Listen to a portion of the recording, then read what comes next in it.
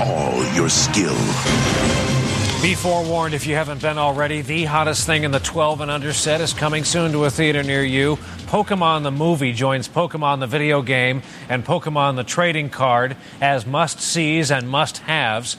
To start us off tonight, NBC News correspondent Colleen Dominguez on the craze that has now hit Hollywood. Good morning. It is Tech Talk Today, episode, boy, I don't even remember anymore. I think it's up in the 250s, which at that point you just stop counting. My name is Chris. And I'm Angela. Hello, Angela. That was Bri-Y from the past. Did you catch that there? That was Bri-Y. Yeah. Oh, yeah. He's timeless. He doesn't age, I swear. Well, like his hair was a little longer there, but he still thicker. Thicker. And by the way, technically, I'm just squeezing by on my new rules because it's 251, so I'm just barely. Right. Yeah, so that was an old throwback of Pokemon coverage. Of course, you've probably heard all about it. In case you haven't, here's more modern coverage on the whole Pokemon Go thing. Go, take 4, go, Bloomer, go. Pokemon Go, because it's sweeping the nation. This revolutionary smartphone app has soared to the top of download charts, and Nintendo stock has skyrocketed. Joining us now is Bloomberg News' Selena Wang. Selena, so let's start with the basics for people that have still to download the app. How does this work? Yeah, how viral this game has gotten is pretty insane. And if you walk around New York, you're going to see multitudes of people running around playing this game. But how it works is that it's a location-based app. So you can also almost think of it as fantasy Google Maps. You walk around and you're going to be trying to find Pokemon characters overlaid over the real world. And you're going to try to catch these Pokemon characters. And Selena, we were showing earlier the ADR for Nintendo and how it's soaring today up more than 30%. In Japan, of course, Nintendo's shares rallied by the 25% limit. So you have the knee-jerk reaction, but what does this really mean for the company down the road once the fever dies off a little bit? We'll save the rampant speculation, but it is great for Nintendo's bottom line right now. Yeah, that's Pokemon Go in a nutshell. I wonder if anybody in the Mumble Room has been playing it. There's only one person in the Mumble Room today. Hello, Mumble Room.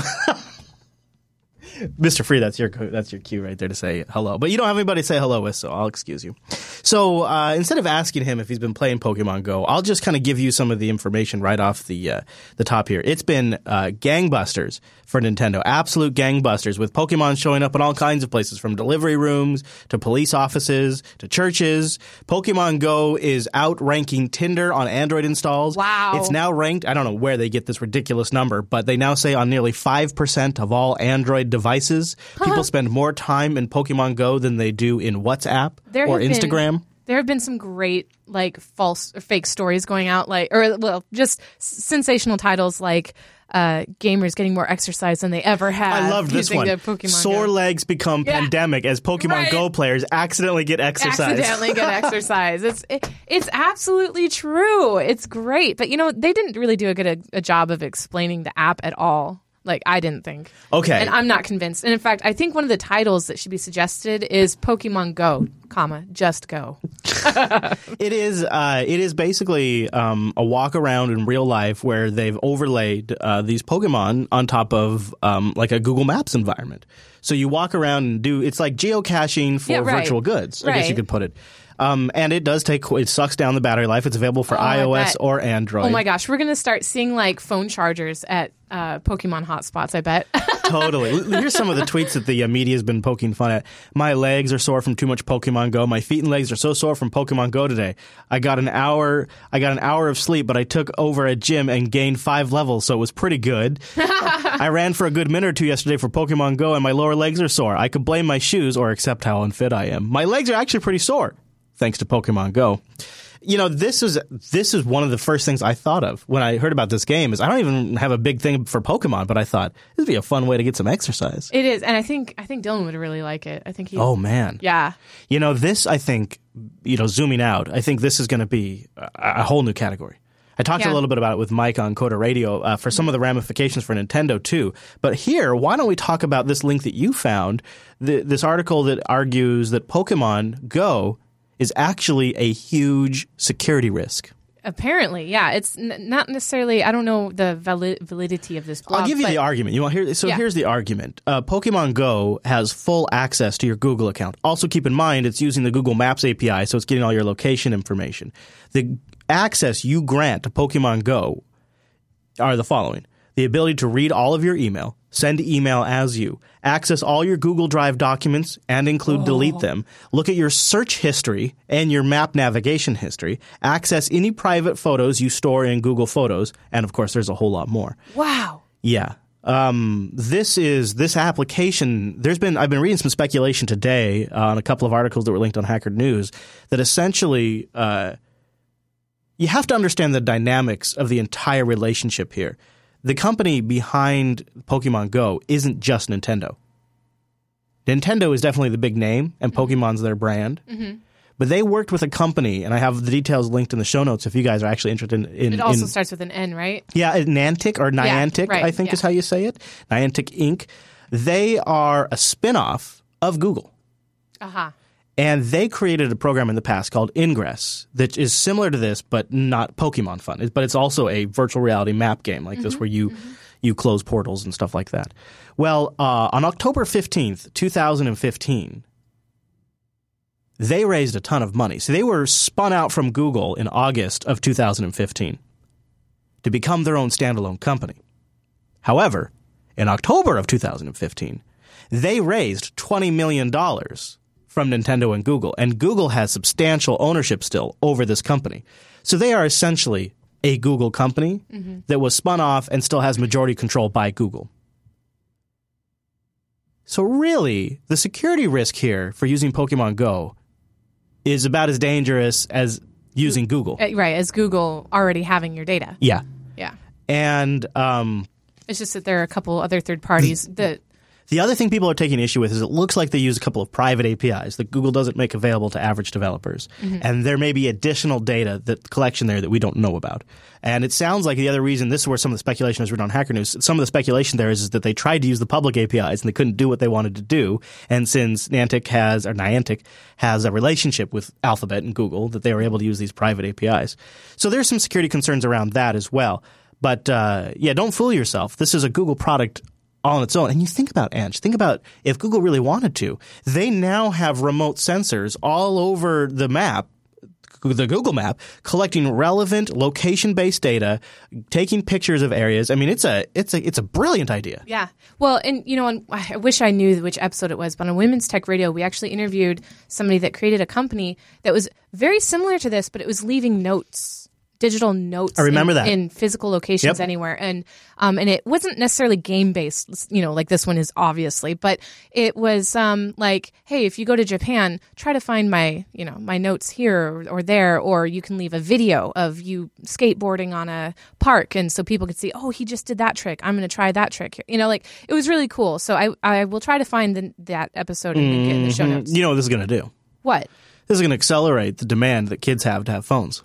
Absolutely. Yeah. I have 2 on my desk that Dylan's already eyeballing. Yeah. And the thing is you could see it, like he could search all around the house, and then when he goes out places and comes oh my gosh. I don't know how it would work. Should we just do that instead of repairing or replacing his iPad? I don't know. He dropped his iPad in the driveway the other day. It was super sad because he was heartbroken. Oh man. And there's nothing sadder. And he dropped it on the corner. Chris knew. He's like, don't pick it up. I will pick it up. And Chris knows how to pick up, because Chris breaks screens all the time. He knows how to pick up a broken phone or iPad. Yeah, anyway. Sad. No, not all the time, but I would say 1 out of 3. Mm-hmm. But just because I roll through devices pretty regularly, about 2 a year. That's what it's gotten down to. It used to be more, but now I feel like for testing purposes, sure. 1 iPhone a year, 1 Nexus device a year, you get a good sense, and I don't need to dabble in the Samsungs and all that crap anymore. I'm done with that. But yeah, I think the Pokemon Go, I think Dylan might really, actually him and Abby, can you imagine them running around with oh my gosh, that's adorable that? times 10. I know. And I could see having a little fun with them and getting some exercise. Absolutely. I was commenting on Coda Radio today that the gamification of exercise, I think, is a huge area for app developers to explore. Well, and I mean, it has been done, Connect, the Wii Fit, but it's so stationary. Yeah, I'm talking about like the fact that it's not even intentional gamification, but the fact that my watch reports to me how what my activity level is each day, and that it'll tell me, if you just do like 5 more minutes, you'll meet your goal. I have never not done those 5 more minutes. Right. The little bit of incentive and metrics that I get, and oh man, I'd love to get that. I'd love to get that another day in a row. I'd love to get that achievement. You've been there. Yeah, we talked about it in a previous that laugh show. is a classic. Well, just so you know, it's funny. I'm actually considering not worrying about it this week. Recover from this morning. So. Oh my gosh, and a rough morning it was. Yeah. Although you have to wonder if exercise. Well, yeah, you probably should take it easy because you almost died this morning. Yep. So I know, isn't that weird? And I'm talking to you guys, hear me just as normal as ever. But yeah, I'll briefly go over the story. I was on my final shot of my allergy span thing. There, it's shot 25.5 mils of the allergies that have been injected in me. And last Tuesday, I had a really bad adverse reaction where my arm swelled up about 9 inches long and about 7 inches wide. So my arm was huge. And so it didn't heal for 4 days. So today, I went in for to go back a dose to 0.4 mils. And it caused anaphylactic shock. Like within 10 minutes. So when I looked this up, because anaphylactic shock, when you told me you had that, I Googled it really quickly. Yeah, so did Jenny. It sounds like it's more common in men and women in their 30s and 40s and on. Really? So the a little bit older you get, the more likely you are to get anaphylactic shock, which I thought was interesting. That is interesting. And it sounds like it's like you start to lose consciousness, you have constricted breathing, tunnel vision. Yeah. So I was sitting in the waiting room and my face turned red. You're supposed to wait 30 minutes after each shot just to make sure something like this doesn't happen. So you have to kill 30 minutes at the hospital. Generally, nothing's happening because you're not having a reaction. No, and I didn't think I would because anaphylactic shock is like for more serious allergies, like food allergies or, like peanuts or cats and dogs or, whatever. But my face started turning red, kind of like when I drink alcohol. And so I went and told the nurse and she was like, okay, let's get you some Benadryl. So that's the third type of antihistamine that I had in my body at that point. And then she told me to sit down and I thought, well, that's strange. But she said, how is your breathing? I'm like, oh, it's fine. I just, my face is just like really hot and red. And then all of a sudden I felt it in my chest and I couldn't feel the constricted breathing, but I went like that. And I said, oh my God, it's here. I can't breathe. It's happening. Yeah, it's happening. And I couldn't feel the constriction. I could see it, which is the tunnel vision that Chris is talking about. It is the craziest experience ever. She already had the nebulizer ready with steroids. I started breathing that. I had the oximeter on me. I had my blood pressure being taken. Another nurse was stabbing me with an EpiPen. And once I was able to breathe after about a 5 or 10 minute treatment on the nebulizer, then I had to take a steroid pill to just help knock out whatever else my body might try to attack in the next 24 hours. Man, my story, just while we're telling personal horror stories. So get back from the vacations Saturday. Mm-hmm. So I was able to take Sunday slow and watch a little bit of the last live stream, which was fun. Yeah. So I never get to actually watch it. Right. And so we're here at the studio doing a few things Sunday, and we leave right around lunchtime, and I'm super hungry, and Hadia's super hungry. And so we're like, well, let's get taco time. Oh. Yep. I freaking got food poisoning last night. What? Yeah, I was up all night with food poisoning. I don't know. Dylan woke up with a really sore stomach. Yeah, I mean, mine seemed... He didn't throw up, though. I'm getting so familiar with the food poisoning beast that I feel like I know the... Wow. Yeah, I feel like there are... What's interesting about... I probably shouldn't share this. I won't share this. But there's a thing about food poisoning now that I'm getting familiar with. There's a telltale... The way you sign? there are. It's just gross. I won't share it. Yeah, no, you won't. So I get back. I'm feeling great from a really great road trip, a super great vacation. I'm really feeling, know, and then I'm up all night with food poisoning. I'm like, what the? Like, could I have just gone back to work? But other than that, I'm fine. But. If we had a map like the Pokemon Go, we wouldn't go to Pandora Express. We wouldn't go to Taco Time. Yeah, right. We're Xing off some places around here. Taco Time too was my call. She wanted to go to Buffalo Wild Wings, which in retrospect would have been a better call. I was trying to save time. I was trying to make do the drive-through thing. Yeah. I'm done. I'm not eating out for like 2 weeks. Well, yeah, and as Hadia said, you guys only ate out twice on the whole road trip, which I mean, which is super belly awesome. clap. Seriously, like you know what it is. Most of the credit goes to two things: is taking an RV, which has our entire kitchen with it. Yeah, right. Your whole home. Before you leave, you go grocery shopping, and then here's the other awesome thing, which I don't know why I didn't even think of this, because it's actually happened to me once before. But when you have your own home with you and you're in Montana, you're paying Montana prices for groceries, and everything is like bread, $1. Like a whole loaf of bread was like $1 something. Yeah.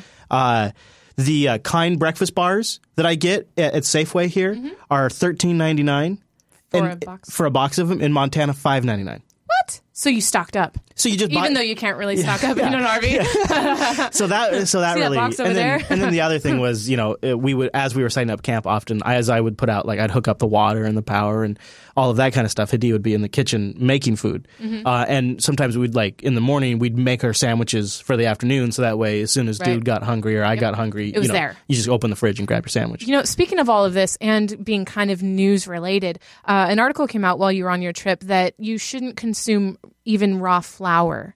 So even if you've managed to find a cookie dough recipe or a no-bake... I saw that. I can't subscribe. I can. I can't subscribe. That S is processed and kept in, cookie dough, there's only a few things in life that are truly, truly wonderful. And raw cookie dough. Yeah, I know. That's in my Blizzard that I like, that's poison to me now. I get okay, here's what you need to do. Dairy Queen, double fudge Blizzard with extra cookie dough. And it's 2 types of fudge, cookie dough, and extra cookie dough. Yeah, it sounds excessive. It is. I hope they cook that cookie dough, but I eat it, and I don't question it. I know, right? Before we get off the whole vacay thing, I just want to say a special... I'm going to try to say it a few other times. Really. Noah, thank you so much for not only... See, people know he was on mic, and he was doing these shows. Not this show, but he was doing these shows, and... So, for example, just as an example of his commitment is he flew out here to do TechSnap out of respect to Alan and the show TechSnap, the institution that is TechSnap. He flew out here and did that show in studio, so it could be as high quality as possible. Yep. And that's not, when you're coming from Grand Forks, North Dakota to Washington State, that's not a small task. When you have a family with a wife and 3 kids and your own business that you run, that's not a small task. Nope. Not to mention, you guys, what you guys see is that it's an hour or 2 hour long show. But the prep alone for these shows is a lot longer than that. Yeah, and not only did he have to do the prep, but he had to, for all the shows. When he did the shows in Grand Forks, he had to build the entire broadcast profile, which is all of the show's elements and assets. Well, and if you guys watched the 2 weeks ago, it started an hour and about 15 minutes late because it took that long to get everything situated. But he was a pro. Yeah, he got it. A big, huge thank you to him. And you cannot understand how critical and important Rikai was to the whole thing. Absolutely. How Rikai's intuition and understanding about what bits and pieces need to be connected for people to make things happen. And to get him the files so that he could edit and put everything out on schedule, even though it wasn't being recorded locally. And I haven't confirmed, but I have a suspicion that the titles that we got, which were all good titles, were overrides by Rikai. Yeah. And I don't know that. I haven't asked anybody, but just knowing Noah and knowing Rikai, I think that's what happened. And I in every case I side with Rikai. So. Yeah, no, and I do know that the All By Myself, that one was definitely overridden by Rikai. Yeah, that's good. So big thank you to those 2 guys for working crazy hard while I took some time off. There was one technical snafu that came up that I don't think anybody could have foreseen. Which one? I never would have predicted this. I don't think I could have thought of it, and I don't think I could have ever prevented it from happening, and it was crazy frustrating for me personally. And I don't even know if Noah even know it was happening. Okay. So picture was it the line noise in the left speaker? No, that you could predict. Ryan? Okay. That's something you could foresee, potentially, because, machine noise happens. Yeah. No. This one was a whole bit by the cloud, disrupting my vacation. So the one day, the 24-hour period that Noah was in studio to do TechSnap, I experienced one of the most frustrating technology experiences of my life. I'm driving down the road.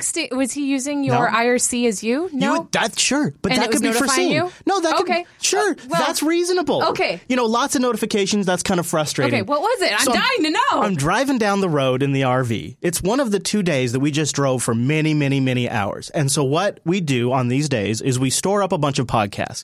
And this was a really important one, Ange, because dude watched 2 episodes of Star Trek with us. And we had 2 podcasts about those 2 episodes. So all 3 of us were listening to these podcasts. Cute. It was big moment for me. Big moment. Yeah. And then it would stop playing randomly, and I couldn't get it to play. And I would reboot my phone, and mind you, multiple sessions. The way a gas coach works is the suspension on the steering wheel. There's no return to center. Wait, what does this have to do with Noah? I'm getting there. Okay. There's no return to center on the steering wheel. So like you know like old timey shows where they're moving the wheel back and forth like to try to keep it steady. Yeah, that's how you drive an RV. You have to. So you can't take your hands off the wheel for a second. Okay. So anytime I have to reboot my phone and go through that process, either I'm doing it or Dylan's doing it or Dia's doing it. Sure. And my podcast just quit playing. And my audio stops. It's dead. And I kept getting a notification about a track that's playing. And it would have an option to pause it, but it wasn't playing. I had no music. Okay. And it was extra tricky because I kept coming in and out of reception. Was this during Linux Unplugged? I think it was during TechSnap. No, I don't know though. I don't know. I can't. My recollection was TechSnap. Okay. What was happening was Noah was getting on the live stream and wanted to play some music for the live stream, and Spotify is connected to all the devices that support Spotify. Right. And so for some reason on my Android device, when Noah would hit play here in the studio, it took priority. I'm over in Montana. And it pauses my podcast on my smartphone. And then it says playing this track, but the audio is playing on AirMaster in the studio. Interesting, because during Linux Unplugged, Wes was trying to play music and he was dancing to it, but we couldn't hear it. And so I was wondering if that's something else. I think. Okay, good. Well, it happened like 4 times, and part of it I think was because I kept coming out of reception, and it would totally disable audio playback on my Android device. And it was all true. We just want to listen to these podcasts, and as a dad who's now brought this, I'm using technology, and I've brought this thing for the family for all of us to share amongst. I feel like it's my fault and my responsibility that it's our nice moments being ruined by my failing device. Well, and you do get what is the word? Just you get overly. Unreasonably upset sometimes, especially in that situation. When technology is behaving erratically. And it should. Well, however, it wasn't. It was working just right. I stretch it out in the story, but in about 5 minutes I had it figured out what was going on. Yeah, you're smart enough. You're smart enough to figure that out. But it was like, what the heck? How could this be happening? Even though the audio wasn't playing back locally on the Android device, that the Spotify API was apparently. Jeez. So that was kind of like a funny, could not have expected that technical snafu that I don't know if I. And the first few times my response was, no, pause, quit. So I'd pause it and then I'd exit. I'd bring up the task manager. Right. I'd end the application. I'm like, screw you. I'm killing you. And then it would relaunch. It would relaunch and redo it. And it was, you haven't talked to Noah to figure out, was he upset I haven't asked when him yet, the music kept turning off? I haven't asked him. Right? You would steal the priority back. And here's the thing, is one of the last things I told him as I was leaving for vacation is like, okay, Noah, just, when you're on the live stream and you're setting stuff up, because I know you're going to have time where you're building things and reset, try not to have dead air. Maybe play a little music, so that way the audio stream knows you're live. Mm-hmm. So there he is trying to play music, and I'm sitting there in the RV. Pause! What are you doing? Wow. Oh, sorry, Noah. He switched to mix at some point because it would stop playing. Oh, there you go. So that's a very good. I do have mix installed on the AirMaster. I'll have to apologize to him for that. So there's something else Noah and I might be commenting about very soon. The great halving has now occurred in Bitcoin. What? Yeah, block 42,000 has been mined, and the mining rewards, part of Bitcoin, the way it works is when you mine coins and then when you move coins around the network, you are rewarded for these different types of transactions. The reward for moving coins around the network now has been halved. I'm not going to go into too much more detail about it because this is not our Bitcoin show. We don't really have one at the moment. Patreon.com/today. But I do think it could be a very pivotal moment in future Bitcoin. We'll probably see some price dropping for a bit because some of the incentive now to be in there is reduced. But all the details, if you are still following this like I am, are in link to the show notes. And the next halving occurs at, I think it's like 63 million or 630,000. I can't remember. It's in there. And also I have an analysis from Coinbase in the show notes. I just wanted to mark it right here because Bitcoin's kind of been getting interesting again. The price is up to 651 US for one Bitcoin right now, which is actually remaining surprisingly stable after the great halving. Part of the reason why people suspect that the price isn't dropping like it tends to do when big things happen in Bitcoin is this is part of Bitcoin. This has been expected. Right. There are a limited amount of coins. Incentives will reduce, things like that. So this has been sort of factored into the price for a while because it's in the code and the code's open and we've all seen it coming. But interesting. nonetheless. Also, in the quote-unquote interesting category, where I don't really feel like it's huge news, other than it shows that there could be some significant changes in the industry. So you might be familiar with this district court in East Texas where everyone goes who has these ridiculous, horrible, chicken shit patent lawsuits where they, in a lot of cases, large U.S. firms go milk Asian manufacturers for patent infringement, or Microsoft goes and gets Android royalties from everybody. There's this district court that's rife with corruption because there is, you can read into it, but there's a father-son relationship that's locked this monopoly on horrible, horrible patent findings into this district court in East Texas. Now, things are changing up for once, though. No more Mr. Nice Guy as Wahe is going into this district court and is going to start suing American companies. And this is a big shift because generally it's the reverse. It looks like they're going after T-Mobile in their first suit, asking judicial ruling following some previous patent rulings that they claim T-Mobile is infringing on standard essential patents. The other thing I find really interesting about this is now Huawei has become the third largest maker of smartphones, following Apple and Samsung. So we're seeing a big shift in the industry here, right? Well, I would assume so, but that said, the Nexus 6P is made by Huawei. Their Android watch is one of the more popular ones. Okay. And you have them becoming the third largest maker of smartphones, and then you have them sort of marking the end of an era where Chinese companies were always on the defensive of IP suits, and now they're on the offensive. So they're coming on the offensive with patent lawsuits. They're becoming the third largest smartphone maker. I think this is an interesting trend again. Just like the Bitcoin halving, there's not a huge concrete, oh my gosh, everything's changed story, but there is sort of a changing of the guard. There is a maturing of the market. There is a transition taking place here. And I think watching them is going to be really interesting for the next few years. You want to do a follow-up story while we're kind of in this interesting category? Yep. Remember the story – remember, and that's sort of Yank slang there. Yep. Ashley Madison. Yes. Part of the big reveal on their data breach was they used those fembots to respond to guys to pretend to be potential women on the site to encourage them to stick around. They never really owned up to it, even though it had leaked. They never really owned up to it. Well, that's finally changed. After a year of radio silence, Ashley Madison has finally released a statement about what's next for the company. Among other things, the company's new executive team admits that it used fembots to lure men into paying to join the site.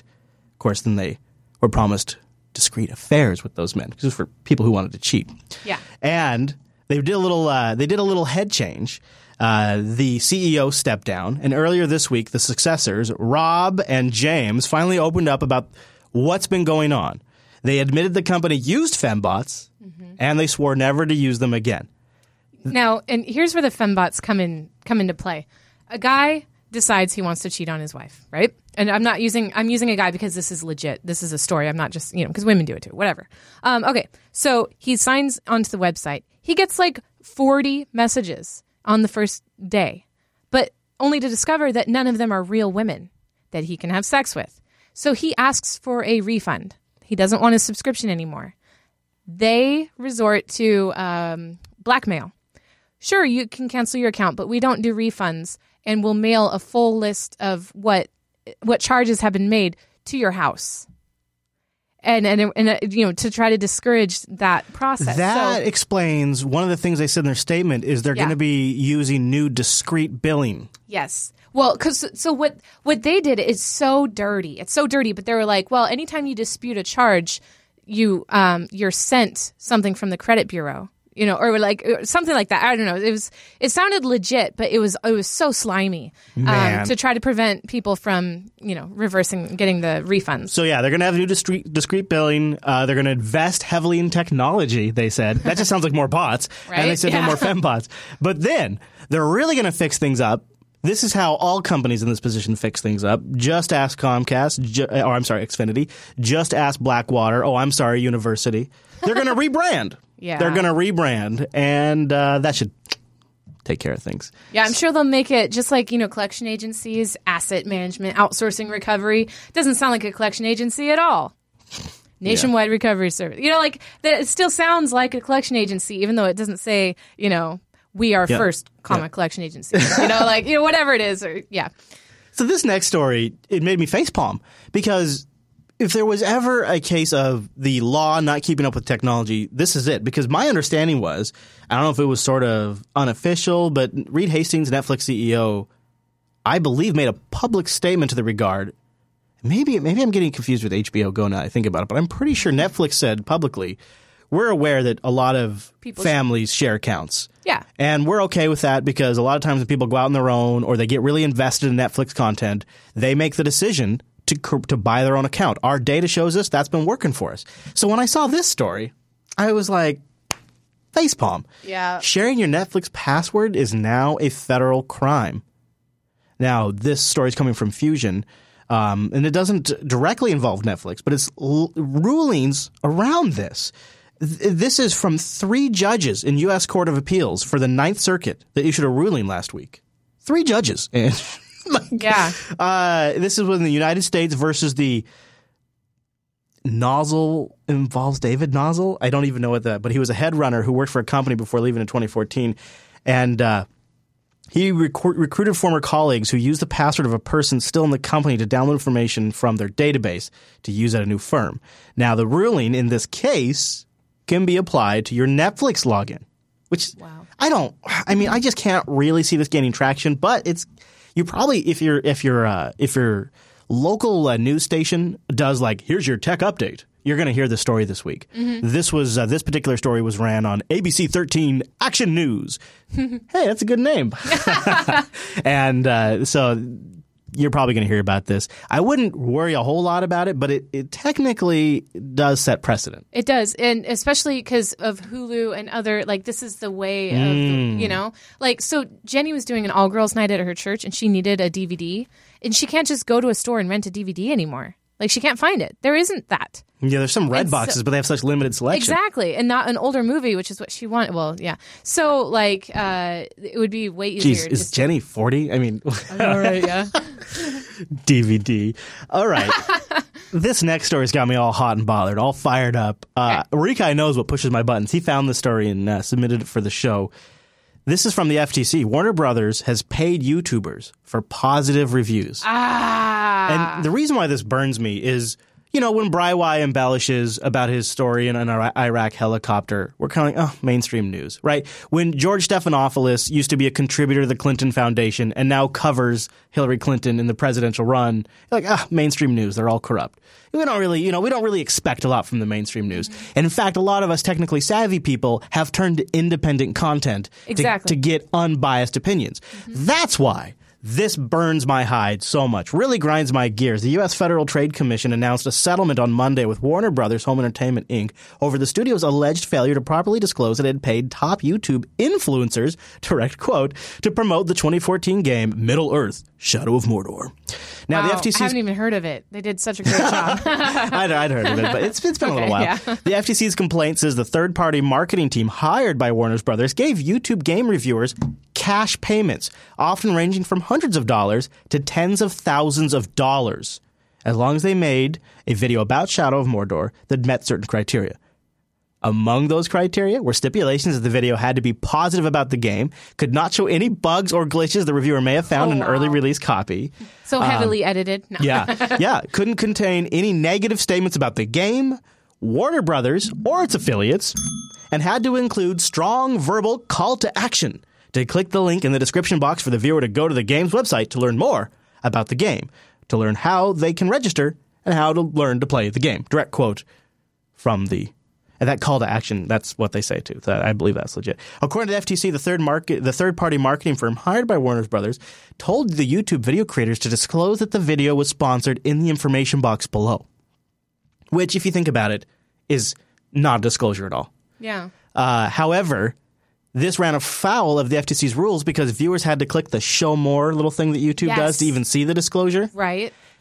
I want to stop right there because I have noticed this. I have been watching, as somebody who has been approached by sponsors that want to integrate content, as someone who tried it for once, for a little while on Last with Loot Crate, there is, and Loot Crate's big on YouTube.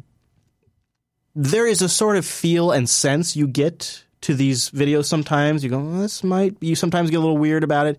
And I've expanded that box and seen it a few times that this sponsored by. And I thought, that's really not the place to put that disclosure. That should be like in at the end of the video, at the beginning of the video, in a lower third. Put it somewhere. Content. Yeah, put it somewhere. Not hidden. Yeah.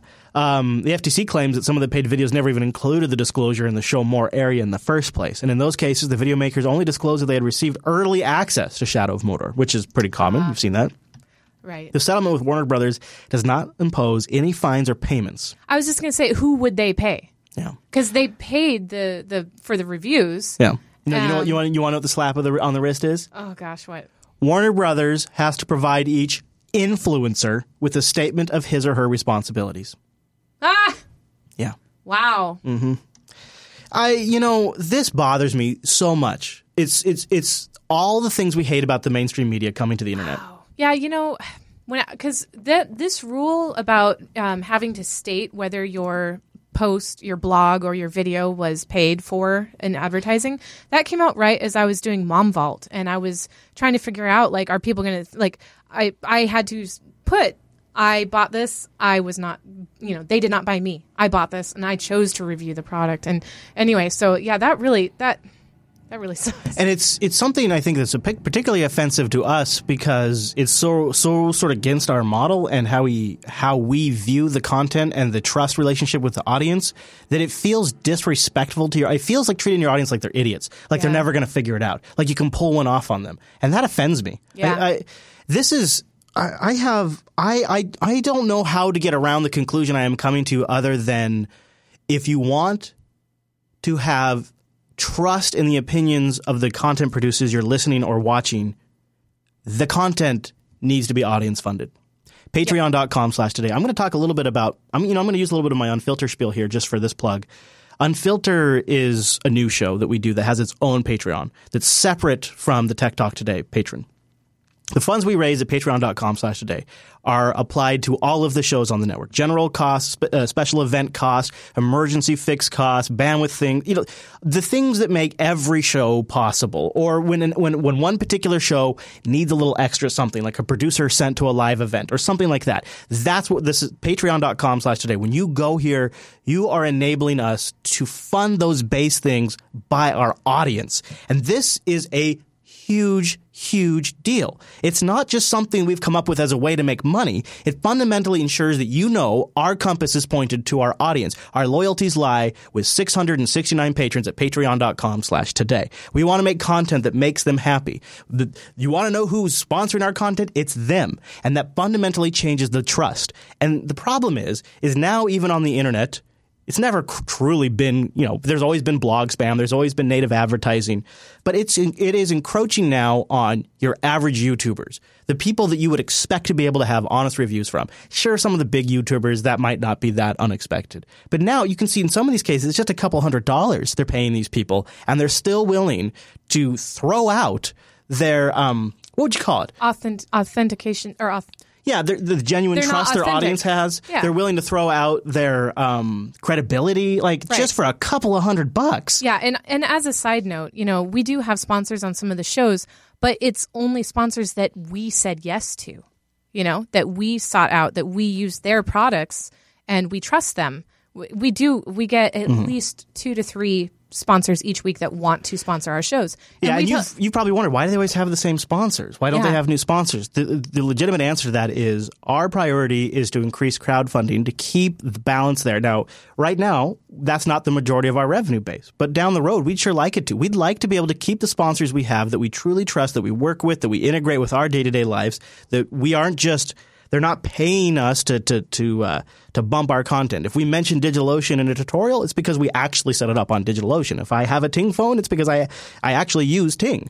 And when we talk about those things, you want us to be talking about genuine things that we actually like and use. Mm-hmm. And that's where we've drawn the line. And it's been limiting in some terms because there's a lot of opportunities we turn down. But it's because we're in it for the long haul here. We want this to be something that you can trust in. It's something we can do for a long time. We don't want to have our business pinned to one particular revenue model, and we don't want our priorities looking anywhere else other than our audience. Patreon.com/today is where you go to support not just this show, not just Tech Talk Today, all of the shows, and this show is your thank you. It's one of the many ways we thank you. There's all other ways, which you'll find out more when you subscribe and get access to the back catalog feed, which might have been a little slow last week since I was on vacation, but there's so much stuff in there. There's now, how long have we been doing this? There's about huge back catalog. No, I mean the whole Patreon thing. Oh, yeah. Oh, June 2014. So there's a ton of content. If you've never been a patron before, and if you are and just haven't gotten through it. Right. There's no time limitation. When you become a patron, you're a patron for the entire time, pretty much. Patreon.com/today. Thank you, everybody who signed up while I was gone. Apparently, I leave, we get more patrons. Right, Thank you, Noah. All right, Angela. So with our plug done, I just felt like that was appropriate to do after that news story about the YouTubers. Why don't we bust out our Kickstarter of the week, coming, of course, from Indiegogo, which would be appropriate. This one, I think the audience is going to like because it's super geeky. It's called the OmniCharge. Now, they're trying to raise $50,000. They've already got $236,000. Holy moly. Yeah. So it's happening. Yeah, it's coming. It's real, and it's here, and it's fabulous. It's OmniCharge. This is OmniCharge, the world's first smart power bank. Designed by best-in-field power management experts that can charge any device. OmniCharge is fully equipped with AC/DC charging capabilities, as well as 2 rapid charging USB ports. Yes, please. And is the only power bank on the market with universal charging. Oh my gosh. Smart, powerful, genius, compact. So it looks small too. Yeah, it is. It has high amperage USB charging. It has a little screen. You're sold on the little screen. I bet you are. Yes, I do like that a lot. It has a traditional AC plug. You know what I was thinking about is in the RV when we're going down the road. We have an inverter that runs some of the outlets, but only things like the TV, the entertainment system, the fridge, a plug by Hadia's feet, and just a couple of things because it's pulling power from the engine, right? And you don't want to overdo it. Sure. And of course, the plugs where Dylan sits not active. So his laptop on purpose or just while driving. While driving. Okay. Once you stop driving, yeah. Okay. So he, didn't. Sometimes when we be on the road for hours, he can't charge any of his devices. He can't. So if we forgot to charge his iPad overnight, which happened, or if he forgot to charge his laptop, or what happens more commonly with his laptop is the little plug doesn't go in all the way. Oh my gosh, I know. So then I kept wanting a battery pack that would charge his laptop with AC. And, the DC charging is super nice for devices, too. Now, can you put more than one thing in at once? I think Does so. it cover that? Let's watch. It's the only power bank you will ever need. OmniCharge is designed for the modern professional's mobile lifestyle. All right. With this power bank, any space can become a workspace. And being tied to the wall socket is a thing of the past. It's really small. You'll be able to get work done wherever you need without running out of battery. OmniCharge can power even the most demanding laptops and is small enough to fit inside your everyday bag. The power bank's compact size means that you can carry it with you everywhere and never worry about running out of power while you're on the go. All right. You don't have to carry an extra charger. The battery's universal charging port means that it can be charged with any cable already around you. OmniCharge can power an incredibly wide range of devices, and its smart power management system means that it can recognize which device it's charging and adjust the optimal output. The world's first battery with a brain. All data is displayed in real time. I like that. From battery temperature to remaining charging time. I really like that. With OmniCharge, your device will be charged in the shortest possible time, allowing you to focus on what's important. This smart power bank can even be charged with a solar panel. I love that. And its unique flow-through capability allows you to charge other devices while the battery itself is being charged. All these devices sitting in the sunshine, though? socket. Come on. Yeah.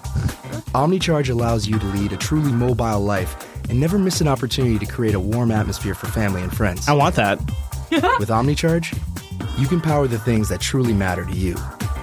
Okay. The AC plug really opens it up to a lot of possibilities for me. Yeah, definitely. Did you see a USB port on it? I imagine Yes, it has two. to. It has Okay, two. good. Yeah, Yeah. the chat room had asked that. Now, here's where I see. It looks like there are two USB ports, and they're 5 volt, 4.8 amps on one of them if you want, and then so you could charge like a big tablet really fast. Yeah. So I do sewing night once a month, and every time I go, we have to daisy chain those power strips together just to get all the machines plugged in.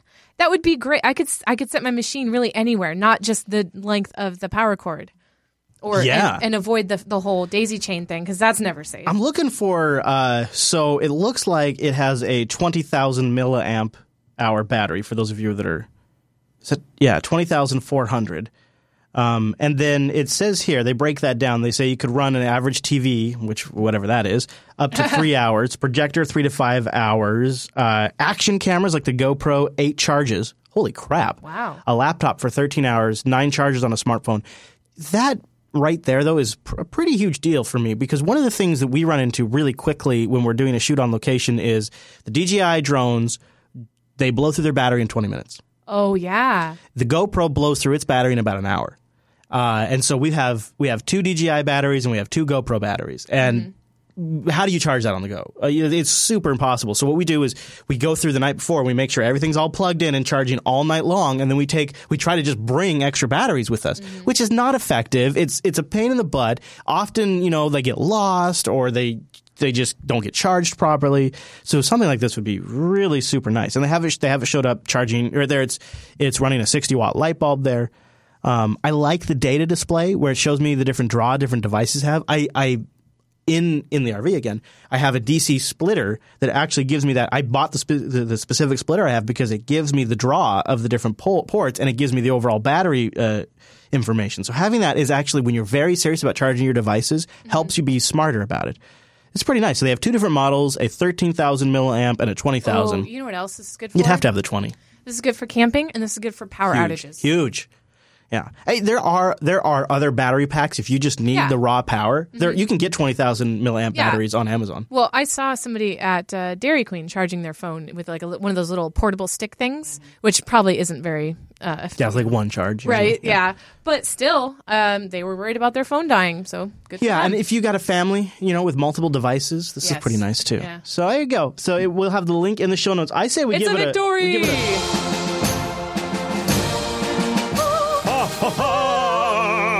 There we go. We finally got one. The OmniCharge, a smart and compact portable power bank. How much does this cost? Well, the early bird was $130, right? See, here's the thing: is you got 2 of them. You got the Pro and you got the regular. So they had a couple. What's the difference? Well, the Pro is 13,000 milliamps. More I'm sorry, the Pro is 20 and the regular is 13,000, which it really bigger is better in this case. Bigger is definitely better in this case. Looks like $250 for 2 Pros.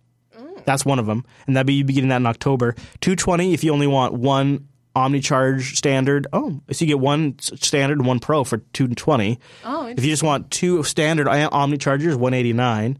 So the regular OmniCharger early bird price right now is there's still some left. Man, $99. you know what else this is good for is fests. Like if we go to fests, because I'd always have to go back to the hotel room to charge my camera battery or my cell phone. Yeah. Or find an outlet, which again, having to find outlets is so stupid. And really at the fest too, we usually have 1 or 2 people who bring, 1 or 2 different battery banks that we end up using. In fact, I used blasters last time at Linux Fest. And I'm almost always using one of those. Yeah. Because he's always got great chargers picked out. So yeah, there you go, the OmniCharge. So it looks like $99 for the regular OmniCharger. I wouldn't be surprised if that's that ends up being maybe the shipping market price when it hits market. Chaotic Linux says, yet another Kickstarter win in my pocket. That was our Kickstarter of the week. That is, of course, an Indiegogo. That's how we do that. And that is the Kickstarter of the week, and it has won. Congratulations, guys. Congratulations. All right. That brings us to the end of this week's episode of Tech Talk Today. To find out about future live shows, go to jupiterbroadcasting.com/calendar, get it converted to your local time. Watch it live at jblive.tv or download it after the fact at jupiterbroadcasting.com. Submit stories, Kickstarters of the week, topics, and feedback at techtalktoday.reddit.com.